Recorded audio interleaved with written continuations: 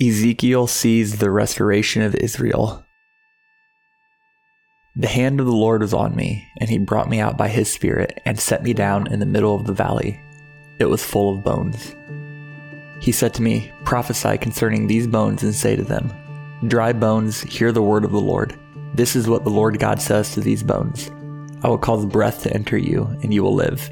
I will put tendons on you, make flesh grow on you, and cover you with skin. I will put breath in you so that you come to life. Then you will know that I am the Lord." So I prophesied as I had been commanded.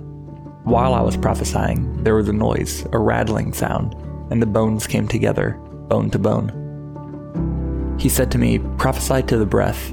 Prophesy, Son of man. Say to it, This is what the Lord God says. Breath, come from the four winds and breathe into these slain so that they may live." So I prophesied as he commanded me.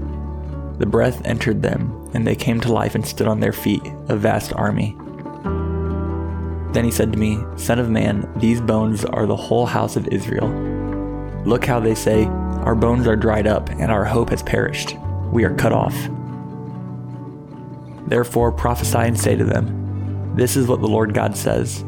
I'm going to open your graves and bring you up from them, my people, and lead you into the lands of Israel. I will put my spirit in you, and you will live, and I will settle you in your own land. Then you will know that I am the Lord. I have spoken, and I will do it. This is the declaration of the Lord." 1 Minute with the Bible is brought to you by the Christian Standard Bible.